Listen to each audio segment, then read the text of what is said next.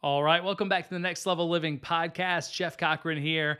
And today I want to start by asking you a question. Have you ever heard the phrase, leaders are readers?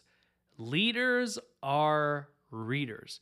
Now, maybe you've heard the phrase before, maybe you haven't, but it's one that I have found to be powerful and true.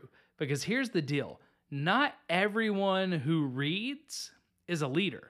Not all readers are leaders, but all leaders that I've found who are good for the long run are readers. Why? Oh, it's about more than reading books. I know that some of you, when you heard that phrase, you said, I don't know if I really want to listen to this episode. Maybe if you looked at the title, you said, I'm not much of a reader. Maybe I should take a rain check on this one. And I'm glad that you didn't, because it's really about more than reading.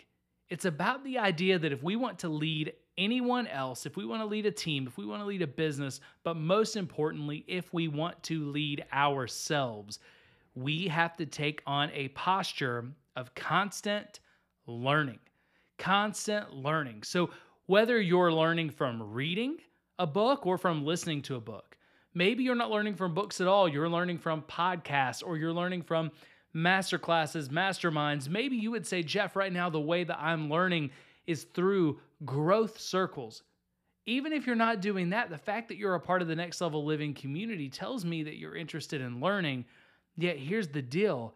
If we don't stay in that constant state of learning, of getting better, we'll by default get worse. Okay, we're either growing or we're dying. We're either getting better or we're getting worse. So today I want to challenge you with this, not about how many books you're reading.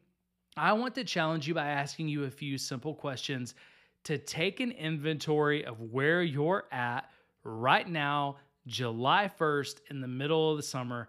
How are you learning? What are you doing to learn and to get better this month?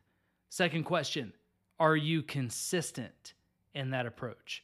Okay, so whatever you said you're doing to learn and get better, are you doing it consistently? Okay, whatever you need to do, I want to encourage you, I want to challenge you, put a plan together to consistently take on the posture of a learner.